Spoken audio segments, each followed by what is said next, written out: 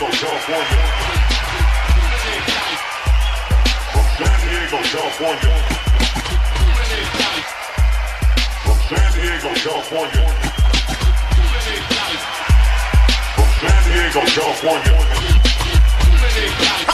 Let's go.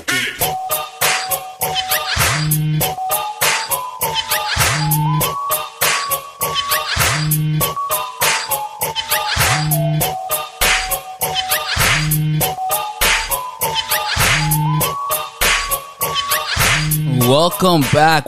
What's up, everybody? Welcome to Let Me Find Out podcast. It's going to be a little twist today, a little bit of a todo crazy segment.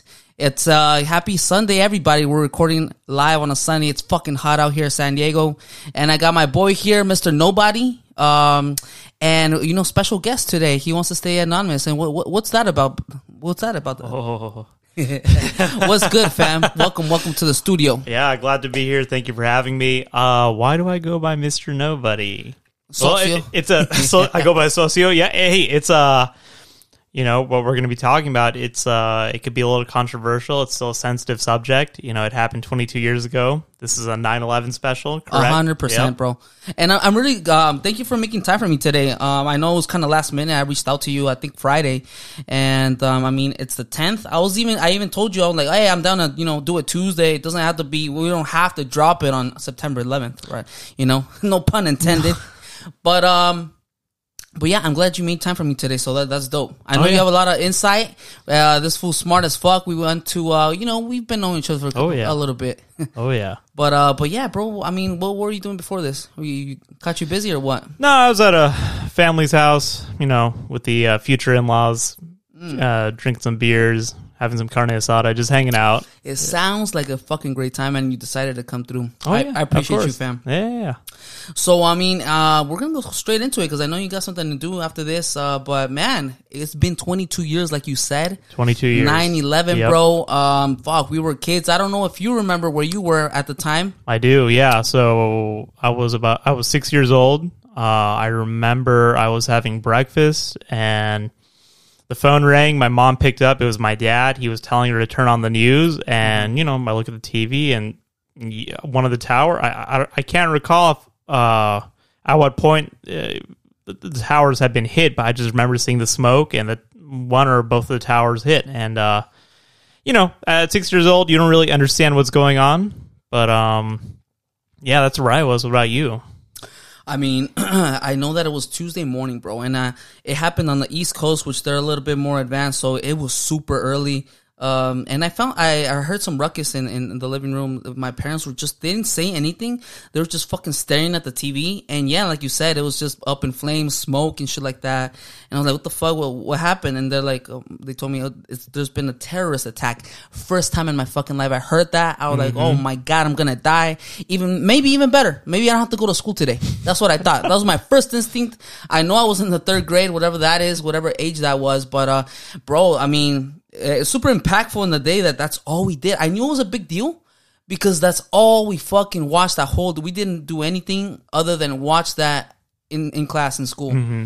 So, but yeah, super interesting, super crazy, bro. Like it kind of, it was kind of a pivot point, I think, in American history, at least in our lives. You know what I'm saying? Oh, for sure. And the next 20 something odd years after that, I mean, you know, it feels like it's gone by quick, but it was just yesterday when the war in Afghanistan just ended. You know, that was about, what, 2021, you know, in the middle of COVID. And, right. Yeah, they finally called it quits. They pulled out and they what do you think about how they pulled out? The strategy?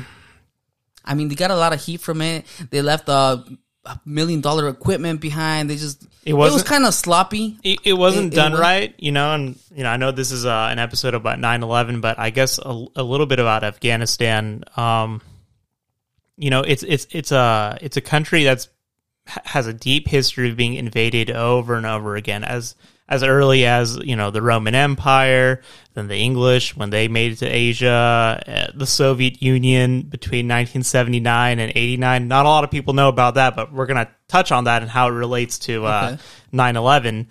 And then us, we spent 20 something years there. And yeah, the way we exited, it's not unlike any other country that had to leave. You know, we of course, with today's media, they point out everything that went wrong. But yeah, a lot of things went wrong. It wasn't done right. But the reality is, you know, that's a country that just can't be conquered. And, you know, it's, to some extent, it's a country that doesn't know how to be a country, if that makes sense. I mean, maybe they've just been getting too fucked over the years that they haven't even had the chance to, like, kind of develop their own, I guess, their own future. I mean, their own kind of, like, you know, I wouldn't say culture, but kind of like starting fresh, starting new, having their own economy, having their own. They've always been in and out of war and trying to been conquered and invaded. So it's true. It's true. That has something to do with that. And on top of that, it's a country that's made up of tribes, and these tribes, they don't have this concept of nationhood. So to them, the concept of an Afghanistan, a country, it's foreign to them. You know, Makes all sense. they know is what's going on in their village and maybe their tribe, and that's it. Anything outside of that, it's like, why do I care? Right. You know? Makes sense. So there's no sense of nationalism, I None. guess. And you know what? Okay, I'm glad you touched on that because, I mean, here, right after that event, man, that's all that I felt. I was proud to be a fucking American, bro. Mm-hmm. And then you're talking about me being coming from immigrant parents, you know. But I was like, damn, like fuck yeah, like, or not fuck yeah, but we were responding aggressively to this, to the whole 9/11 thing. Everybody came together. I even bought some buttons or whatever, donate to this, and I was like kind of proud to be in America because it's kind of like, you know, you kind of don't fuck with us, and especially what you see on TV, bro, like that we're coming back and we're hitting them, and there's terrorism, they hate us. That's what we were being fed, especially as a child. It's like there's people overseas that fucking hate you, and you know they want to blow you to bits. That's all I knew as a kid, and know? you don't know why, and you don't know why, yeah. Exactly. And most people don't know why. Yep. And it's not until now that I really see or start questioning shit or start talking to people like you, bro, which, you know quite a bit about, especially Middle Eastern history. It was like, damn, maybe I now I'm seeing why America's so hated, bro. You know what I'm saying? Like, maybe they have some sense, like. You know, despite all the things America has done and all of our faults, I don't think there's any other country I'd rather be in. Oh, 100%. Yeah, this country has done a lot of terrible things, but for the benefit of its own people, if that makes sense. It's a double-edged sword, if that makes sense. Double-headed dildo, as my boy says. Yeah, I mean, yeah, if they didn't do half the things they did, I mean, we wouldn't have this life of abundance and all the cool things we have that other people in other countries just can't even think about having, you know? Right. So another conversation, but yeah. So I guess a little bit about the history there. Everyone probably remembers, you know, the time the towers went down and the war and all that. And yeah, there was a lot of nationalism and pride. Like, yeah, we have to go and get them back, and rightfully so. You know, people were enlisting like crazy. I mean, the young males were just boom, boom. You know, like who didn't know what else to do with their lives. I knew a few of them in school, and you know, I would ask them. Some of the Marines who were in the engineering program, like, why'd you join? And you know, a lot of their reasons were, well, you know, I didn't know what else to do. The towers had just been hit, and I just felt like I had to do it, you know? Sense of duty, you know? And they sign up, they go. I think only one of them I knew went to Afghanistan. A couple of the others, they were in Iraq, which the invasion was 2 years after 9/11. One guy I knew, well, I guess funny thing, he invaded because he didn't invade. He enlisted because he was trying to get away from the cartel. What? Oh, man. I'm not gonna dox him or nothing. I don't even know if he listens to this, but funny guy. I knew him from school. Awesome, great guy. That means that makes him super interesting. What the fuck was going on in his life that he rather go blow up other shit in another country than? So I guess he grew up in Chula Vista. Oh, okay. And he was friends with a lot of what do you call them? Fresas, like the narco juniors and all that. So, okay. So probably the narco juniors, especially that was popping early 2000s, late 90s. On this side of the border, though. On this side, yeah. But even then, like these kids, they had visas. They were rich people. Like they're rich people who send their kids to school here. Yeah. And he got caught up with the wrong crowd, and they were like, "Hey, we want you to help, you know, essentially pick up people at the border and, you know, in the middle of nowhere in the night and bring them over." And I guess one night when he was supposed to show up, something like this. Oh, so he agreed to it. I think he sort of agreed to it, and he backed out, and they didn't like that. And he's like, I gotta get the fuck out of here. Yeah. And so he's like, I don't know where to go. So he joined the army. Okay. And then he did his time in the army. He was a plane mechanic. He came back and went to school, and now he's just living his life. No one bothers him. Oh, sweet. It worked out. Oh, I'm sure half those guys who were giving him a hard time are dead. So you're not lying, bro. Dead or in prison. Yeah, that's funny. You're not lying. But anyways, man, going into it a little bit. Shit. Okay. 22 years later, bro, obviously, people start putting things together, especially as I think this has a lot to do with it, especially after the internet has evolved into what it is now, that we're one Google away. There's a whole massive research that we can do now, and maybe it wasn't available. Maybe the people weren't as adapted to that as they are now. Everybody's the one Twitter away or whatever the fuck, right? So I think people have been putting two and two together. Things don't make sense. The storyline and the narrative that they've been feeding us regarding 9/11, it just doesn't add up. And that's my thing, right? Especially looking at now, especially hearing other people that really have kind of dedicated a big part of their lives to kind of figuring this shit out and kind of like putting facts out there and kind of digging through the fucking mess to feed us kind of the best truth that they can. It's like, damn, like, holy crap, I would never thought that it's an inside job. All I knew is that there was other people. To me, first name that comes to mind is Osama, right? Little do we know that he was a CIA informant. He wasn't an informant. He was an asset. He was an asset. 100%. Oh, yeah. So we'll get into that a little bit. But, so what do you think about that? Just straight off the top, do you think it was an inside job? I don't know if it was an inside job. I've heard all the theories for why people would want to believe or think it's an inside job. And I got to say this. All I have to say is this. It's a perfect storm for whoever wanted it to be a perfect storm. Right. The fact of the matter is it happened, and it happened for a reason. A reason people tend to forget. It's part of our history, and they don't teach it in schools. And it's not like it's a conspiracy. It's a legit thing that happened. We'll get into and all the things that led up to 9/11, and the reasons for why. But as far as the theory, the conspiracies, or just the theories in general, it must have been someone's perfect storm if any of those conspiracies are true. Let's just put it that way. Because I'd say the two were exclusive. It was just a coincidence that whether that conspiracy happened or not, it's just a coincidence it was on the same day as 9/11. Or maybe, there is something. There's some kind of correlation. But I wouldn't say 9/11 was like pushed to happen. It happened. Right. And maybe people knew about it. They knew it was going to happen, and they took advantage of the situation in their favor. I've heard that. To me, man, looking through like a whole bunch of stuff and kind of hearing different people out, I definitely think that it was orchestrated. And like you said, there's so many moving parts to it. I think that a whole bunch of people benefited kind of independently, but from the same catastrophic event. And so that's where like a whole bunch of things is like, man, okay, so about the money missing and, the insurance fraud. And so a whole bunch of shit. So I think that it was just like you said, the perfect storm for a lot of fucking benefits, man. There's a lot of, I don't know if you want to get into a little bit of the story in which I think that 9/11 like set the trigger off for a lot. It was kind of set in motion the whole, war in the Middle East and us taking over and destabilizing the Middle East and going after Hussein or whatever. But it had been years leading up to that, right? Yeah. So I think you're more expert in that, like it's complex, but there's so many things. Like I'm sure a lot of people remember. Yeah, okay, so you have 9/11. It happens. It was Osama bin Laden, who is from Saudi Arabia. And the guy came for money. And just a little bit of background, his dad was actually a civil engineer. He used to do all these projects across Africa and Middle East, and they made a bunch of money off of it. One day, Osama takes over the construction company contractor, and he's doing his thing. That's what he does, and that's how he makes his money.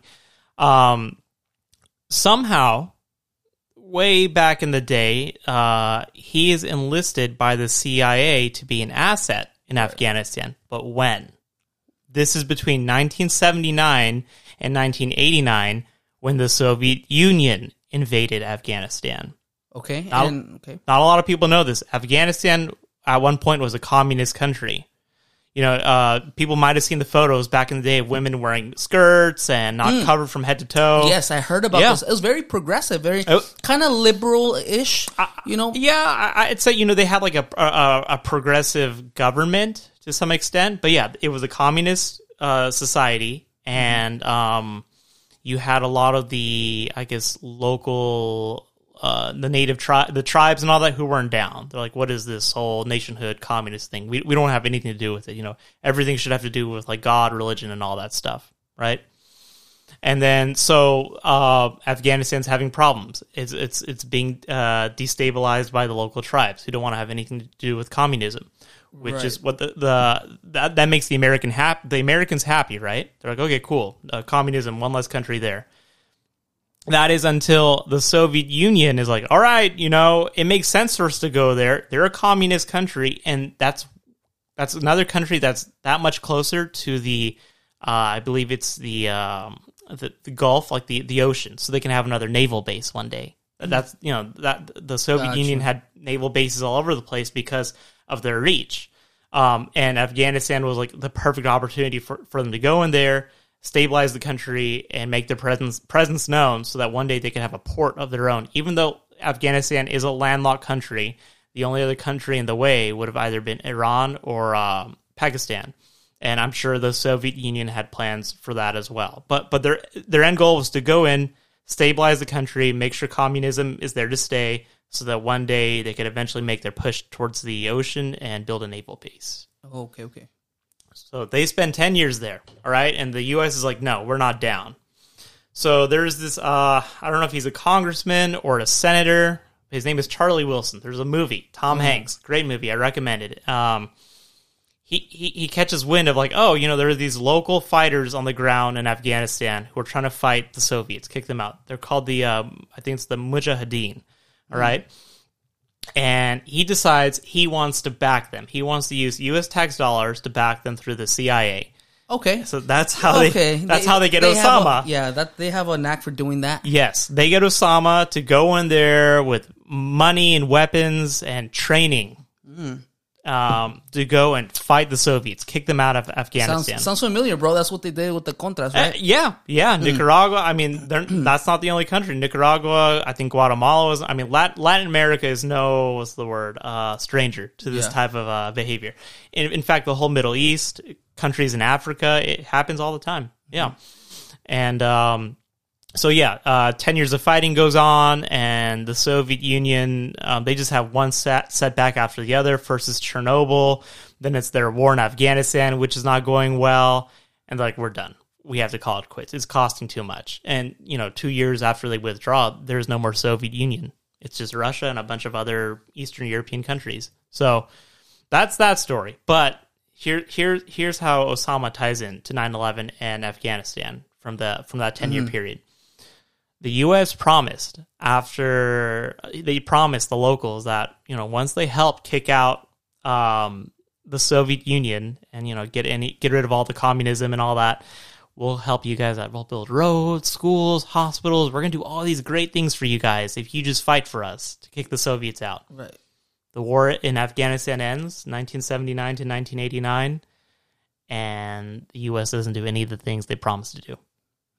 And that really, really ticked them off. Like, yo, we did all this for you.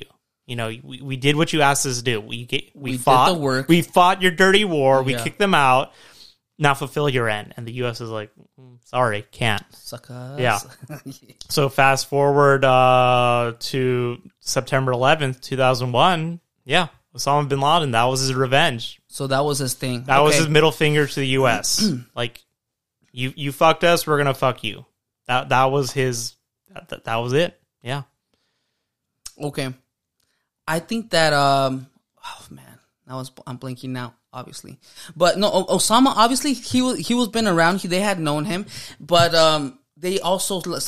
it was like, I think 18 hijackers, between 16 and 18 hijackers for these 4 planes.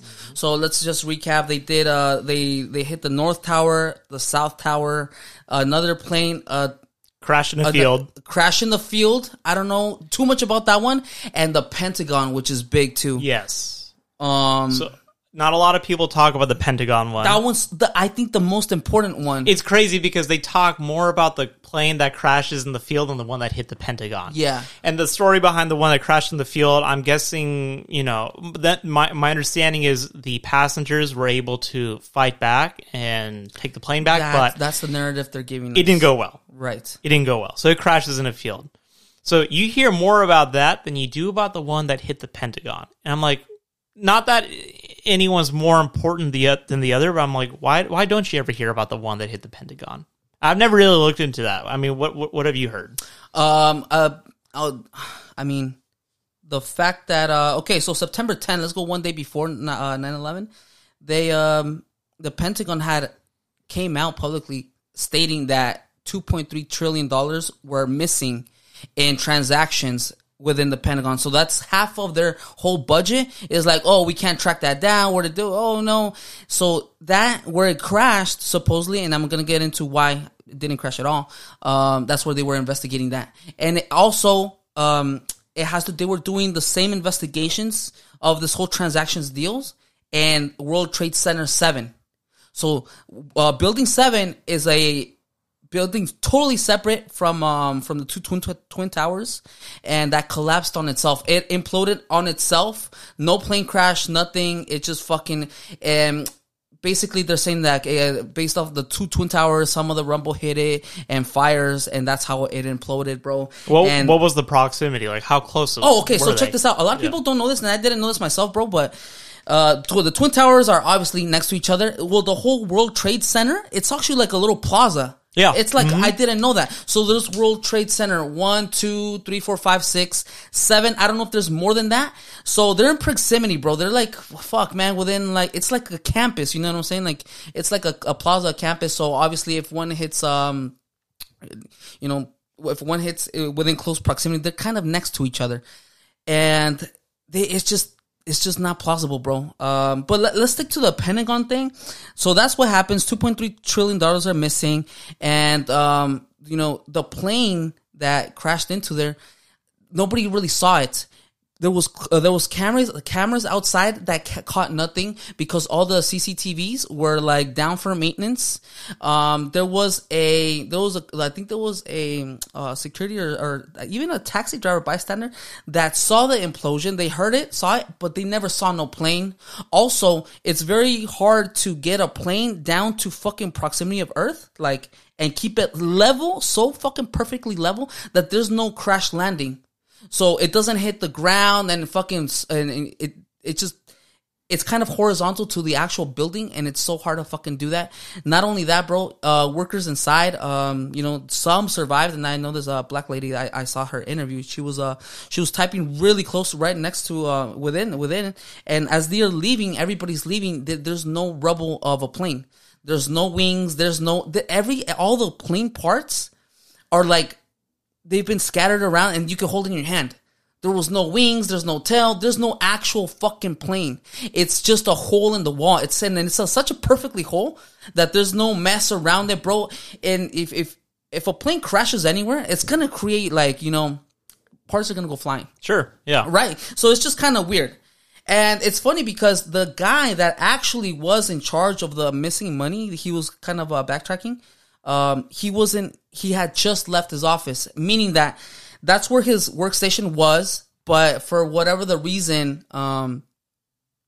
he had moved. He left his desk. Yeah, not to say he left his desk momentarily, but he moved desks or rooms a couple weeks before that. So that was his old desk, old location, shit like that. Yeah. So that's the craziest part. Plus, you're talking about the Pentagon, bro. It should be under surveillance 24/7. You would imagine that they have high security. Sure. So there's like, it's just kind of, that doesn't really make sense. Right. I can't speak on, what actually happened, because it's one thing I never really looked into, but I can tell you this: I've heard about the whole money going missing. the Department of Defense. That is the one department out of all the U.S. departments that can never pass an audit. Meaning there's always money that just goes 100%. Accounted for. So, yeah, the fact that, money was missing, surprise, surprise. That's the one department that can never account for anything. Right. In total. Like, there's always something that's missing. And it's always substantial. And somehow, they never get in trouble for it. It's a slap on their hand and, all right, whatever, it happened. So, but, yeah, no, that's something worth looking into. I never thought about it because you don't hear about it. Yeah. No one talks about it. Yeah, exactly. Yeah. Nobody does. And even there's always people that are intrigued and looking into it. Man, people and journalists who have actually looked into it. They've been slowly, I don't know. They must be the unhappiest fucking people because they keep on, killing themselves. Either one thing or another, you know what I mean? So another thing from 9/11, bro, that really caught my attention is the fact that, oh man, there's so many things. But one of the things is that the government was doing like what's it called when the drills all throughout the country. They were doing kind of like these little terrorist fire drills, shit like that. So what I mean by that is that they had been in previous months before that seeing how fast F-16 could intercept planes. In case they were, dude, this is months before. In case a plane crashed into the buildings, could we get there in time? Or into the Pentagon? They established that they couldn't. That day they were doing a lot of tests, and I'm talking about different people in government. So I'm talking about the aerial, on the airspace.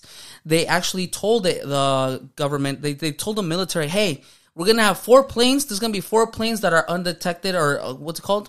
When don't worry about them. They were given instructions to not intercept 4 planes, that they're going to be unmarked. Sure.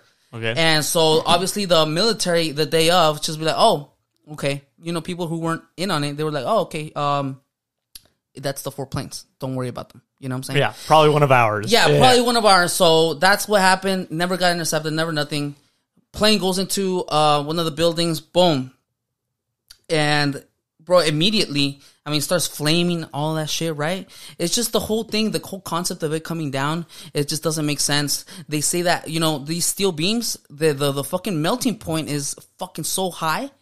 It's like, how is it that the whole thing collapsed in on itself perfectly into its own footprint?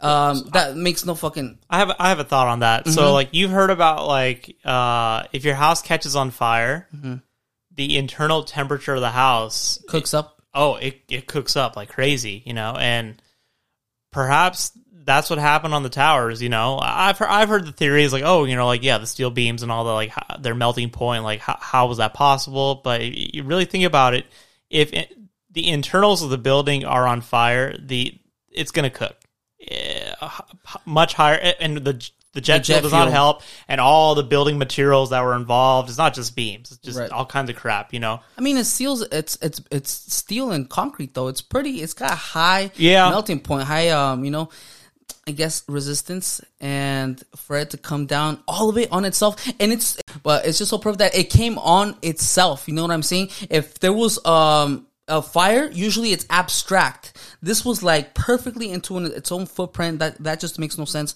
Also, bro, days before the actual attack, the whole building there was like a bomb threat, right? So the whole building was evacuated so that a bomb squad could go in, meaning that'd be the perfect time to maybe place something. You know what I'm saying?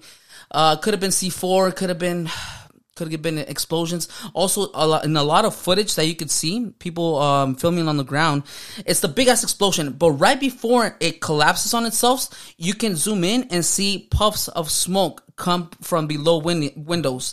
Perfectly spaced, perfectly timed. You see the puff, boom, then it collapses, boom, boom, boom. It's just seems like a fucking controlled demolition. Okay. Just seems like a controlled demolition. Not only that, bro. I don't know if you know this, but these two, and this is what I really liked about it, especially being a civil engineer or whatever. There was the civil engineer that designed these fucking buildings. They were built to withstand a plane crashing into them. Oh, wow. Okay. They was, at the time, when they were fucking built, it was designed for a Boeing 707. Okay. Which at the time... Big one? Big one. Big one. and a lot more fuel than the ones that these crashed. Okay. The ones that crashed into these buildings is a 757. Okay. But for what, I don't know how the numerology works, but for some reason, the plane that it was designed to take, it's a lot bigger and a lot more fuel. Wow. And so that's what they took into account, actually. I didn't know that. Yeah, that's it's interesting. really fucking interesting, really cool. Yeah. This guy was talking about it, and you know how fucking easy this guy made it seem? He said the fact that a plane would go into my building is like a fucking pencil going through like a net. Like, it'll just fucking just sit there. You know what I'm saying? Not only that, he also said that another, he's like, it's just like something going to like a little spider web, like a little whatever, bro. It'll just fucking sit there. So that was that. Then the buildings. Okay, so check this out. When it comes down to the steel, when the buildings came down, it was really fishy how they took all the steel and they fucking immediately shipped it overseas. They were not like, fourth party entities. They couldn't run tests on the fucking steel. They couldn't get a hold of steel. I think there was 4 companies that could have, but they were all appointed by George Bush. FEMA couldn't get in there and run studies on the rubble. And not only that, bro, how convenient is it that, all the rubble, all the trash, the steel, all that shit, bro, it took 4 months to clean up. And coincidentally, one or two of the passports of the hijackers fell, and was found a couple blocks away. I swear, bro, it fell on right to the, FBI's lap. We got these 2 passports. And you know what, bro? They had little burn marks. They had little burn, little burn. Yeah. Oh, we got them. Yeah. It just doesn't make sense. It just, one thing starts adding to another. It just doesn't make sense. Also, the steel beams, the few ones that were recovered, they're cut at a 45-degree angle. Okay. So that, experts are saying is you only see that when there is a controlled demolition. Okay. They go and they pre-cut. Interesting. They pre-cut or they pre-cut or they fucking infuse it. They kind of, it's perforated. Yeah, it's perforated. Okay. So they create a weak joint. Okay. So that's, fuck, man. It's just interesting. Stuff here starts adding up, and it just makes no sense to me. Now there is question also. There is also questions whether the planes were even filled with people. A lot of people say that they weren't. But you know what's crazy about that though is that there's a lot of 911 calls. Not 911 calls, but people on board from the plane, okay. Calling their family members. Yeah. I mean, I don't know, but just a whole. Not only that, bro. 18 hijackers, and they all got on board. They planned all of this with box cutters. That's how they took control. Oh, wow. That's what they used. That's how they got around this. That is their weapon of choice. Fucking box cutters, bro. It just makes no fucking sense. So yeah. Okay. And here's another one for you. I don't know if you knew this, but so both buildings were acquired by a Mr. Larry Silverstein. Okay. A couple months before, I'm talking a couple months before, 2-3 months before. All right. He got these buildings on a deal. I mean. I think $2 million. All right? What? Yeah, $2 million. I don't know, 70, 100 million, something like that, right? A lot of money for us. A lot of money. He immediately ups the insurance, and the insurance covers terrorism. Not only that, he always has breakfast on the North Tower, same time every fucking day. Mm-hmm. Never misses work. He's one of those never misses work type of guy. Yeah. Okay, well, that day of 9/11, he just doesn't come in. Because he had a little dentist appointment. Okay. His wife, he got set up a little dentist appointment, so he didn't come in.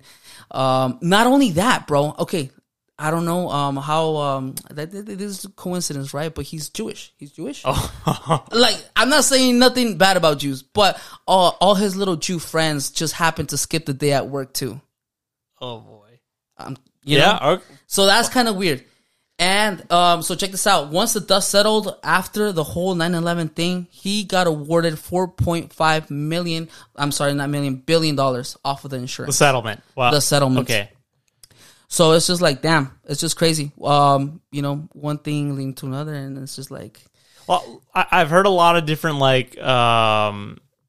conspiracies all different, but they all have something to do with 9/11. You know, whether it was like the money missing. This story you're just telling me about a guy who bought the building. I had no clue. Bought the buildings and increased his policy coverage so that he could get a higher payout in the event something would happen. I've heard stuff about the Clintons. I've heard so many things. Okay, I can't put my finger on it right now, but I know that a couple months ago I was looking into that, and something about a sex trafficking operation that they were looking into also in Building 7. Okay. So I think it ties in. But like I say, you know how we're saying a whole bunch of people benefited from this? I wouldn't doubt for 1 second that, you know, it's just another thing that they included in there, you know. The fact that I think the Clinton Foundation was being investigated for sex trafficking at the time. Wow. And they were building a case. And, you know, it's just magically, everything just aligns, you know. Mm-hmm, mm-hmm. Yeah, nobody has anything good to say about the Clintons anymore. Yeah, no, fuck those people, man. Fuck those people. But yeah, crazy, bro. And off of that event, you know, like, fuck, they knew they knew who to go after one day, hours after. He claimed credit for it. No, he didn't. I thought he did. No, he didn't. So he never claimed, he claimed that, he's like, my hat's off to whoever did it, but he never claimed it. So he was happy. Yeah, he was happy. He was happy it happened. He hates Americans. He hates, you know, whatever, but he never actually claimed it. Wow. Yeah, and man, what else? Oh, Building 7. I don't know if you've ever seen the footage. Same fucking deal.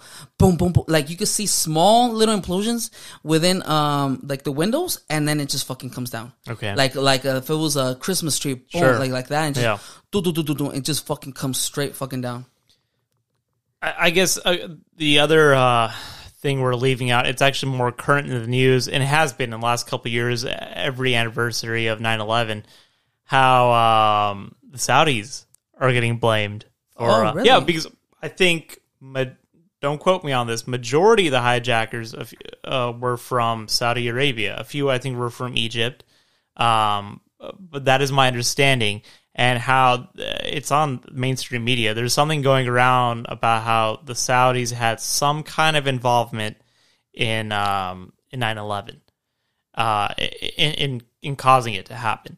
And I don't know if the U.S. government has been looking into it. Maybe they have, and they just won't release the documents. But there's something. There's some kind of involvement that people are claiming, and it makes sense for why, okay, if there was some kind of involvement, the U.S. government is not going to release anything that would make Saudi Arabia look bad. Why? Because they happily, at the moment, sell all of their oil in the U.S. dollar. Oh, right. That is the currency that it is sold in. And who prints the U.S. dollar? We do. We're the country that prints it. So we're the ones who benefit from another country pricing their abundant oil in dollars. So, you know, yeah, they're not going to say anything bad about Saudi Arabia. It's not. I mean, Saudi Arabia does all kinds of horrible shit, you know, human rights violations and all that stuff, and we turn a blind eye on it. We don't say anything. Right. Why? Because they have something we need. Right. So, and they happily give it to us in our own currency, not theirs, ours or anyone else's. So, it's a complicated two-party mutual beneficial relationship. Right. Then yeah, so people always you'll hear about it more and more. But yeah, Saudi Arabia, they had something to do with it. Huh? I hadn't heard about that, but I mean, I don't fucking doubt it, bro. What do you think about the whole BRICS thing that's going on?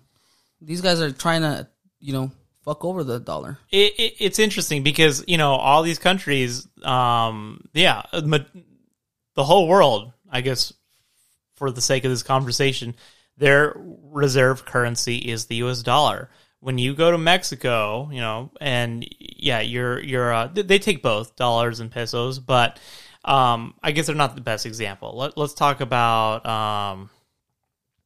I guess when you go to, like one of the countries in the Bahamas, they have their own currency, like the pound or something. It's not the British pound, like they have their own version of the pound. It's backed by the U.S. dollar. A lot of these foreign currencies around the world, you know, they are backed by the U.S. dollar. That is the reserve currency. Why? Because business around the world is done in dollars. And why is that? it all comes back down to oil. Oil is priced in dollars. And all these countries who are developing and are trying to grow their economies and all that, well, they need dollars to buy oil. So it's a big thing. It's a huge thing. The U.S. being able to have another country set their price in our own currency.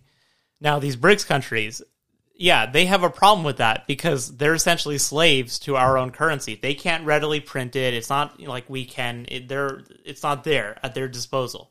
So, they can only buy oil when they've got the money for it, right? Right. They can't, China at the moment can't go around buying oil in the yuan.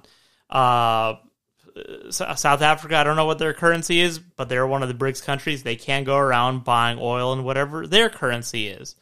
Or do business with any other country, for that matter, on any other commodity, because the dollar is king. That's what everybody wants. So business has to be done in dollars. So, all these countries, these BRICS nations, it's Brazil, Russia, India, China, South Africa. Yeah, they all have one thing in common. They're slaves to the U.S. dollar, and they are trying to create their own currency that's, they say, supposedly backed by something of value, gold probably, that's what they'll go with. Yeah. So that their currencies are actually worth something that people want to do business in those currencies. Whether it's they create a brand new world reserve currency or they just come to some kind of an agreement where, we'll do business with you as long as your money is backed by something, Mm-hmm. And that's the whole idea behind it. But to be honest with you, something like the BRICS, it will never take off. I'll tell you why. What do all those countries have in common? They're all corrupt. Nobody wants to do business. No, like if they came up with some kind of currency, I wouldn't touch it with a 10-foot pole. No way, because they're all just super corrupt countries. They can't trust themselves. No, they can't even. They have so many internal problems. People over there don't even trust their own governments.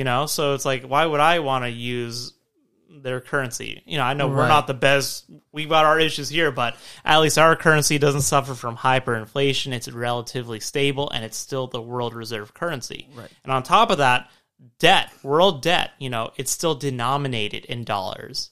So people who have to pay off their debt, it has to be in dollars. So Got you. It's going to be a long time before the dollar goes anywhere. Right. But anyways, bro, man, the whole 9/11 thing, it kind of like we said, it really pivoted America. And where do we see ourselves now? Boom, immediately going after Saddam Hussein and Osama bin Laden for having weapons of mass destruction, and that's where we've been at for the last, we're done. At least, we're done. We're done now. We spent a lot of 20 years, time and money in two countries, and if you look back on it, what did we accomplish? Nothing, bro. Nothing. Absolutely nothing. A whole bunch of defense contractors got rich, and the American taxpayer, they paid for it. And whether it's directly through taxes or inflation, because not a lot of people know this either, the U.S. government runs on a deficit. So all their spending, it's not covered by the taxes they bring in. They have to print money on an annual basis just to cover their expenditures. Mm-hmm. So it's the inflation. A lot of people in the economics world, they call it a hidden tax. It's a hidden tax. You had no say in it. It just happens. And, if you're lucky enough to save, put your money into stocks, real estate, whatever, yeah, sure, you're hedging against inflation. But if you're the poor man who's living paycheck to paycheck and can barely get by, yeah, your mentality is, my money's better today than it is tomorrow. I'm just going to spend it. Right. And to some extent, you're okay with it because the attitude is, it is what it is. And that's the other problem. And that's how they paid for these wars. It's taxation and printing money that also hurts the little guy who's trying to save a buck, Right. So, 20 years. I don't quite remember when we left Iraq. That was, I think, much prior to leaving Afghanistan. But they had some similar issues with the ISIS and all that. But we leave Afghanistan. It's a total failure. The Taliban are back in charge. They were in charge when we invaded. We toppled them, kicked them out, and we tried to conquer a country that's just, it's not capable of being conquered. If you like history, you'll know that. You'll know that that's a country that cannot be conquered. And we spent time and resources just trying to create a nation that couldn't be built. And yeah, we left, and it was all for nothing. Right. It was all for nothing. The guy we were trying to go after wasn't even in Afghanistan. Yeah. He was in Pakistan, who we thought was our friend. We thought Pakistan was our ally in that region. So they should have coughed them up. Yeah, and whether or not they knew that he was there, that's a whole other conspiracy. So check this out. And you know how I said that Osama didn't claim it? Al Qaeda, was it Al Qaeda? I think it was Al Qaeda, bro. Al Qaeda. Yeah, it was Al Qaeda, in which the government was like, "Oh, like we're gonna come after you guys, like cough them back up, like give it." And Al Qaeda was like, "Show us that this man is guilty. Show us that it was Osama." It was the Taliban. The Taliban? Al Qaeda was hiding in Afghanistan, but America was like, "Give him up," and the Taliban, who were in charge of Afghanistan, they're like, can you? Yeah, exactly. Give them up or show me proof. And it was just like, no. And so there was never hard evidence. He never claimed the act. But so that makes it a little bit weird. Anyways, we started invading, right? Over weapons of mass destruction. And I want to touch a little bit about the documentary that you sent me, which is Iraq. We invade them for weapons of mass destruction. We go to Afghanistan for Osama, who we think is there. Okay. Yeah. And so at which point do we go after Hussein? Because the documentary that you sent me, I watched it, and man, it just sounds like, okay, so Bush, this is what I understood from it. Bush, Condoleezza Rice, and who was it? All his little panel, they sold this war to us, to the American public. So it's like they knew that they were gonna invade, right? They knew they were gonna invade. Now they just had to sell it to the American public. It was going to happen. It was going to happen regardless. Regardless of 9/11 was a perfect storm for them. Bro, that's why it ties in. Like, it's just, it's the trigger. It's like, it's been set in motion. Yep. But there had been time that they have been trying to sell us, or kind of prepping us, for us invading. Oh yeah. No, it was, we'll go into the reason for why it was on the table in the first place. But yeah, I think the fact that 9/11 happened, first it was, Saddam Hussein has weapons of mass destruction, and on top of that, Al Qaeda is in Iraq. They're there. He's harboring fugitives. Right. They use that reason as well. Neither of the two are true. Okay, neither of those reasons were true. That was debunked. Years later, we go in to Iraq, and we say, we're going to go there and spread democracy. We're going to get rid of this guy. He's got the weapons of mass destructions. Like, no, he didn't have any of that. They did a full accounting, and you watched the documentary. There were a couple of ballistic missiles that were unaccounted for, but those ballistic missiles weren't even armed. On the wrist. They weren't even armed. Nothing. There was they didn't have the material in those missiles to make them dangerous. So they had them destroyed. They were probably destroyed. Yeah. They were just never accounted for. Yeah. Okay. So they didn't find a single piece of evidence that linked that was tied to the claim that Iraq had weapons of mass destruction. And so people that don't know this, it wasn't in the documentary that it showed that there was over 500 inspections in the whole state of Iraq. Right? The whole country. The whole country. They and they did not find not even testing facilities, correct, manufacturing facilities, no weapons of mass destruction themselves, no laboratories, nothing. They gave everything up after the first Gulf War. When Bush Sr. went there, after Iraq invaded Kuwait, and Daddy Bush, he sent the military there. They kicked the Iraqis out of Kuwait, and then I think they made a push into Iraq, the U.S. military. And, he did have, I guess you can call them weapons of mass destruction at the time. I wouldn't say, maybe not, I don't know if they were mass destruction, but I think he had a lot of chemical weapons and all that. And, they made him get rid of it. And then, the claim was, he never did. He never gave up, But obviously that was debunked. He did. He got rid of everything. But the real reason I think that we went over there is you got a guy who was originally a friend of the United States. He was, again, another CIA asset who they helped through a coup to put him in charge of the country. It was they had a democratically elected leader at the time. Iraq was a true democracy. Really? Yes. And then the problem with Iraq, like a lot of the other Middle Eastern countries at the time who had oil or have oil, they wanted to nationalize the oil. Kind of like Mexico. Mexico owns the oil, correct? Right. They own the oil. That's what these countries wanted to do. At the time, the oil was owned by foreign corporations like Chevron, Shell, British Petroleum. And their mentality was, why should we give away our oil for nothing? You guys get to keep all the profits. Why shouldn't we benefit from our own resource? So, you got this populism mindset like, yeah, let's take back the resources. They're ours. We should sell them for our own benefit, not a foreign company's benefit. And of course, that's not good for the United States or Western countries because they're the ones who use the oil. They benefit off the oil. They need the oil. They need it for cheap. And they need somebody who's going to be in charge who's willing to sell cheap oil to the United States and other Western countries. So what happens, they have a little coup. They put Saddam in charge, and he runs the country, and he's our friend. He's our friend for two reasons. One, he'll sell the U.S. cheap oil.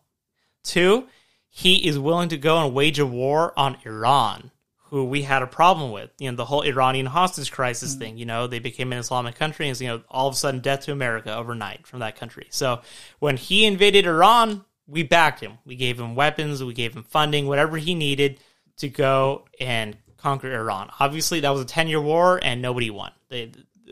Nothing amounted out of it, right, except a lot of death. So he was useful for a while until he started getting greedy. He invaded Kuwait. He said, oh, they're cheating on their oil quotas. All these countries, they're OPEC countries. Brazil, Russia, Mexico, Venezuela, Saudi Arabia, Iraq, Kuwait. They're all huge oil-producing countries, and they're part of OPEC. And his claim was, oh, Kuwait's, there's something fishy going on over there, so I'm just going to go in and invade, take over the country. It's going to be part of Iraq, and, we'll handle the oil production. The U.S. didn't like that because we're like, oh, we know what this guy's trying to do. He's trying to control the resource and sell it for whatever he wants to sell it for. Set his own price and really benefit from it. That's the only reason we go to Kuwait. If Kuwait didn't have oil, we wouldn't have given a fuck. Nobody would have cared. Right. If Iraq invaded Kuwait. That's the reason we went, the oil. So, we slapped some sanctions on the guy, on Iraq. Like, okay, you guys aren't playing ball, play ball, and we'll get rid of the sanctions, right? And sanctions are in dollars. So it means you can't do business with that country using dollars. Mm-hmm. And if you're not going to use any other currency to do it. So what did this guy do? He's like, well, if I can't sell my oil in dollars, I'm going to sell it in euros. And he did. He started selling his oil in euros. How much did he make? I don't know. It's in the billions, they say.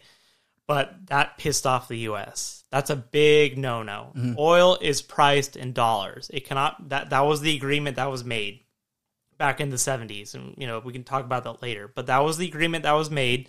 And the U.S. didn't like that. And since he started doing that, selling in euros, that's when they started cooking up a reason to invade Iraq. Gotcha. And 9/11 was a perfect reason for them to just get the American people hyped up about war. The propaganda coming off of 9/11 was crazy as well, bro. Even before that, because I know that you're more driven towards facts, and I think you're a little bit more, like I said. I like the history. Yeah. I think the history is important. People don't know it. They don't know these reasons, and that's the scary part. These things keep happening over and over again. That's it's not just Iraq. It's not a one-time thing. It's other right. countries too. And people, it happens, and they're like, okay, that was yesterday's news. What the fuck is Cardi B doing today? Yeah. It's Doja Cat nowadays, devil ass bitch. But anyways, bro, do you remember when the whole war was going on? And also, talk about a little bit about Guantanamo Bay. So we start having all these Iraqi fucking prisoners of war, correct? We start putting them on this fucking island. You remember all the torture and the shit that they did to these fools? So two things. I remember I remember what happened in Iraq. It was one of Saddam's prisons that get the U.S. took over. They made it their prison. That's where they sent a lot of his soldiers. It was called Abu Ghraib. Okay. Yeah, they're doing, human pyramids. Prisoners were naked, doing these pyramids, being humiliated. Yes, I remember that. Really, really fucked up shit. That have some fucking honor. Yeah. If you're gonna go, if you're a soldier and you're representing this country, go and fight with some fucking honor. Don't do degenerate shit like that. Because one, not only do you make yourself look bad, you make the whole country look bad. Now everyone thinks that's what we're like. We're a bunch of fucking animals. No, we're not. No.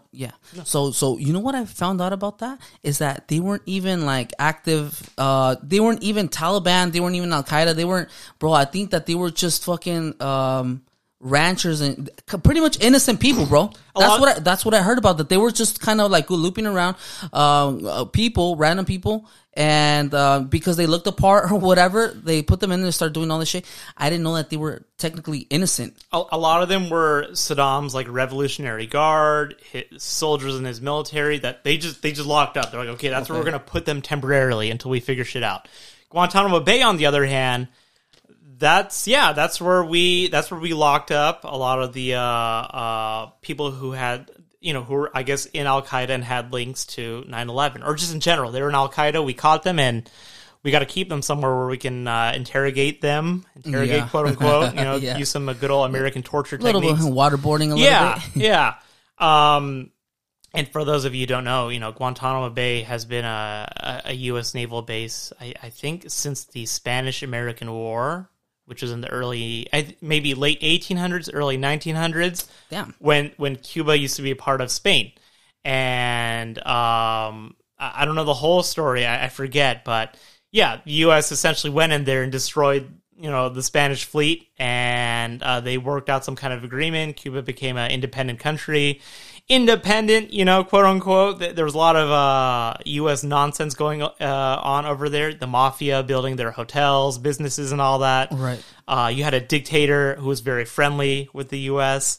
So, but I guess that out of that outcome, we got a naval base, Guantanamo Bay, and it's been ours ever since. Despite Castro taking over the island and all that, it was our base. And my understanding is, that not only is that where we sent the Al Qaeda prisoners, but it's also where a lot of fishy things go on too. Yeah, in terms of like torture and interrogation and all that. Right. So.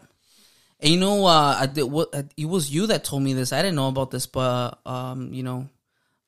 presidential candidate right now was in charge of that fucking DeSantis. Was DeSantis in charge of Guantanamo? I was sent an interview where a guy interviewed a detainee, a guy who was detained at Guantanamo Bay, and he says, "Yeah, I remember Ron DeSantis." So Ron DeSantis, he went to law school, then he joined the U.S. Navy, and he was essentially a Navy attorney. So his job at Guantanamo Bay was to make sure there wasn't any torture going on. Anything that the prisoners needed, they got it within reason. Just to make sure there was some kind of comfortable stay here. Yeah, people were being treated like human beings. End of the day, right? But apparently, all the shit that was going on there, he just kind of let it happen. That's the claim. Right. I don't know how true this is. I don't know. Again, this is just something I was sent, but that's the claim. He was there, and apparently, I have not done this, but if you look at his military service records, he spent some time at Guantanamo. Oh, shit. That he was there.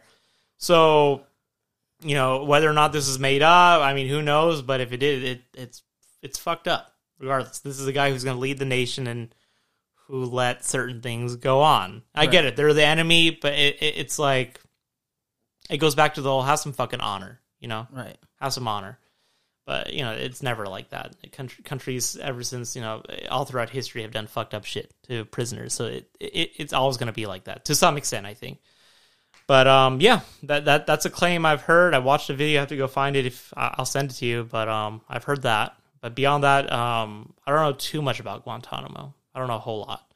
All I know is it's still ours. We have no plans to give it up. It's been shut down, right? I know that we don't have any prisoners there anymore. It's still a U.S. naval base. Cuba has. It's funny. You don't ever hear about them asking for it back. No. Yeah. So, which I always thought was odd. But whatever, that's their deal. Yeah. Well, let's go back a little bit to the documentary that you sent me. Oh yeah, it's like I was really interested because it's something I'm avidly trying to still talk about and still, tie it to, because it's still happening. It's happening always, bro. Propaganda, and the indoctrination and the narrative that the government wants to sell us on the next tragedy, the next pandemic, the next scare, the next whatever, right? So, but at the time when it was 9/11, so there was a whole bunch of stuff that so Bush was kind of like covering up. They were covering up the fact that there was no mass weapons.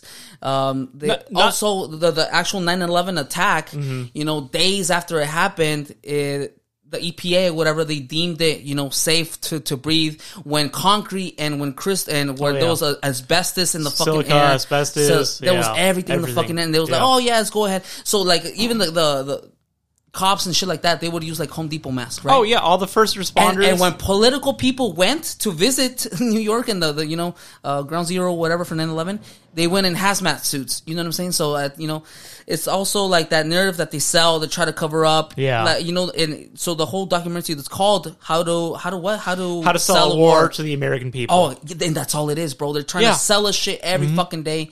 And at that point, it was 9/11, so they try to sell us try to justify at the expense of American people. Up to like I think it was just shy of 3,000 people that died in that tragedy. Yeah, and the whole again, Afghanistan, I think too, it was justified at the time because we thought that's where Osama was. That made sense. Invading Afghanistan to get Osama, that made sense. The fucked up part is he wasn't even there. He was in Pakistan. Yeah. What do you think about his death? That's a whole different conspiracy in itself. They say that, sometimes they say that it wasn't even him. No, I think, look, I think if he was still alive, I don't think he'd be playing ball with the... Remember, he hates the U.S., so he's still going to be posting videos, hey guys, I'm here, I still hate America, He's still going to be doing stuff like that. Well, because he was a CIA informant, don't you think he's got maybe some backroom deals in which he kind of just I don't think he needs off? to. I don't think he needs to, because the guy already came from money. He didn't need the money. Let's put it this way. Sometimes people don't do it for the money. Exactly. I think he truly believed in the idea of like, an Islamic country, like run by the people and all that, whatever they're into. And I think he truly believed in that. And, he was a CIA asset. He was. Not anymore. Not since the Soviets left and America was like, okay, we're done. We're done helping you guys, but we're not going to fulfill our promise. That's when we made an enemy out of him. That's when he became an enemy. And I think if he was truly still alive, he'd still be posting videos like, guys, I'm here.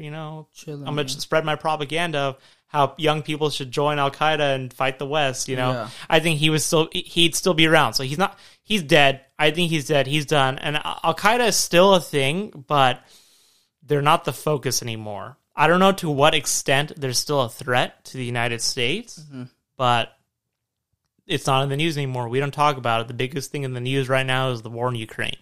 That's the biggest thing right now.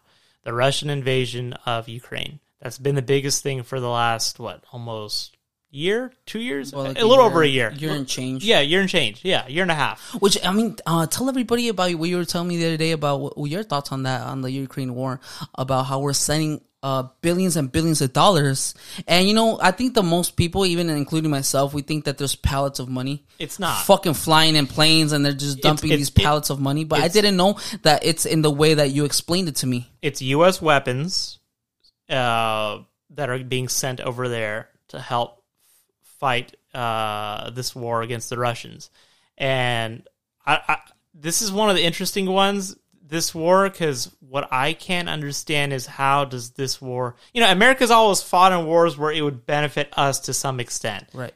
Maybe Vietnam is like the one-off, Korea, yeah, but like Iraq, both wars in the Middle East, Iraq and then the Gulf War, our little proxy wars in Africa and Latin America, it was always for some kind of benefit for America. So Ukraine, why we're getting involved, it does not make sense to me. And all I can think of is, it benefits the U.S. defense industry, Lockheed Martin, Raytheon. I mean, we're not sending jets there, but whoever makes weapons, they're benefiting from this big time.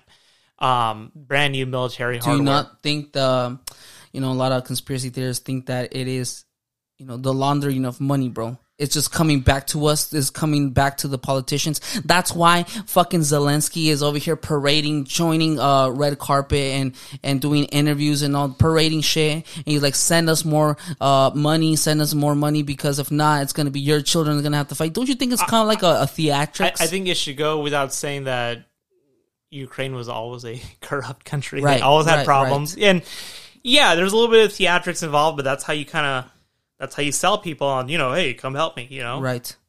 So, I get it. Ukraine is its own country. They have their own sovereignty. It should be respected, right? But why does the U.S., every time something happens, why do we have to get involved? Especially in something where it does not benefit us. Yes, it's a horrible thing. It should go without saying that Russia invading Ukraine, it's a horrible thing. Why they did that, that's a whole other podcast, I think. But right. There's so much history to that. But it doesn't benefit the U.S.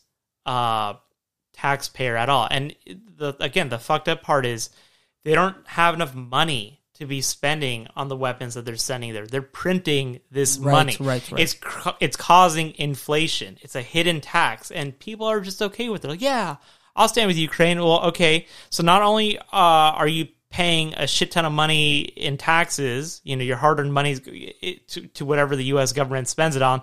On top of that, they need more money, so they're going to print money, and then the money that you're able to save after paying taxes and all your expenses and all that, it's losing value. It's losing value because they spend more than they make in just to fight this war. It's always been like that. The last time the U.S. Government budget, since it was balanced, was like when Clinton was president. He balanced it. He made okay, we're at a point where, we're not spending more than we take in, and we can make some good payments on our debt. He did that. Then along comes Bush, and it's like, we're going to go to Iraq and Afghanistan. We don't have the money to pay for it, so we're going to print it. Oh, shit. Okay. Yeah, and that's why we have a huge debt problem in this country as well. And it's sad to say, I guess my understanding is we're getting to a point where it's called a debt spiral. It's where it's a debt to GDP ratio, meaning we have more in debt, way more in debt than we do compared to what we produce as a country. And we're at a point where we are getting to a point where we have no choice but to print money just to service the debt, meaning pay the interest. Just to even pay the interest, we have to print money. We don't make enough to pay it. And that's going to be a problem for years to come. People, who aren't financially savvy and who don't make a lot and they're not capable of saving, they're the ones who are really going to be hurt by this. Especially the already shrinking middle class. They're going to be hurt by this. Oh, yeah. Yeah, but yeah. I guess going back to both the Iraq and Ukraine war, I mean, yeah, it's all being paid for with printed money we don't have. And so that was the shitty thing about Iraq. We spent, I believe, it's fucked up. I think $2 trillion over the course of 20 years, I think cumulatively, between Iraq and Afghanistan. 20 years, okay? That's how much we printed during COVID. Just 2 years of COVID. Remember all the stimulus? Oh, yeah. I knew it was going to come back to bite us in the ass, bro. $2 trillion. This can't be good. It's not good. Let that sink in for a second. It took us 20 years to spend $2 trillion, but as soon as COVID comes around, they're able to spend $2 trillion within 2 years. It's absurd. That's fucking crazy. Yeah, I think our national debt is around $34 trillion, give or take, and I don't know how the fuck we're going to pay for that. Yeah. But, bro. Yeah. Sell off Alaska. I heard there's a lot of fucking oil. A lot of oil.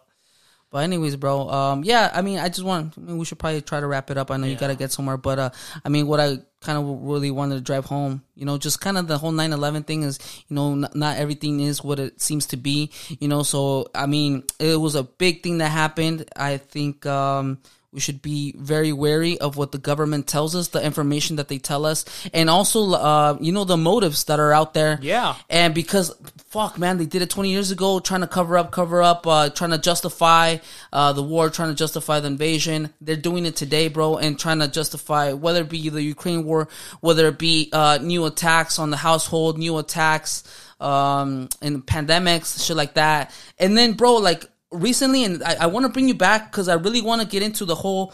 I've been kind of obsessed with the whole propaganda, bro, with the whole indoctrination, the whole manipulation of mass media, Sure. and how it really fucking affects the people's minds, especially if you consume everything that you've been told. It's like, goddamn, like. That's why we're in the situation that we're in. Kind of exactly. easily manipulated into ideologies, into being scared of things, into not questioning the government, into inflation and hope, and just I think that it comes down to it kind of infringes on our freedom. There is infringes or whatever. I guess there's one lesson to be taken away from this podcast. It's okay, the government works for you. Don't forget that. You're the taxpayer. 100%. They work for you. Don't be afraid to question the government. Don't just believe every little thing they say. Because look what happened in the last 20 years. We fought 2 wars where we didn't even win. The guy we were supposed to get wasn't even in the country we invaded. The other country we invaded had absolutely nothing to do with 9/11, weapons of mass destruction, nothing. And yet we spent a good 15 years there. So, always question. Don't ever be afraid to question, the motives of your government. That is your right. We're in a country where I think we are still 100% at a point where we are capable of taking back control of our government because it's at a point where it's out of control. It is. And, it also ties into media, like, mass media is a problem on not just culture, but politics and everything in between. So there's issues there and how it ties into going back to the government and all that. So there's a lot to talk about. There's a lot to be said. But, that's the biggest takeaway. Just don't be afraid to question things. That's right. Yeah. Well, thank you, Socio, for coming in. We're definitely going to have you back.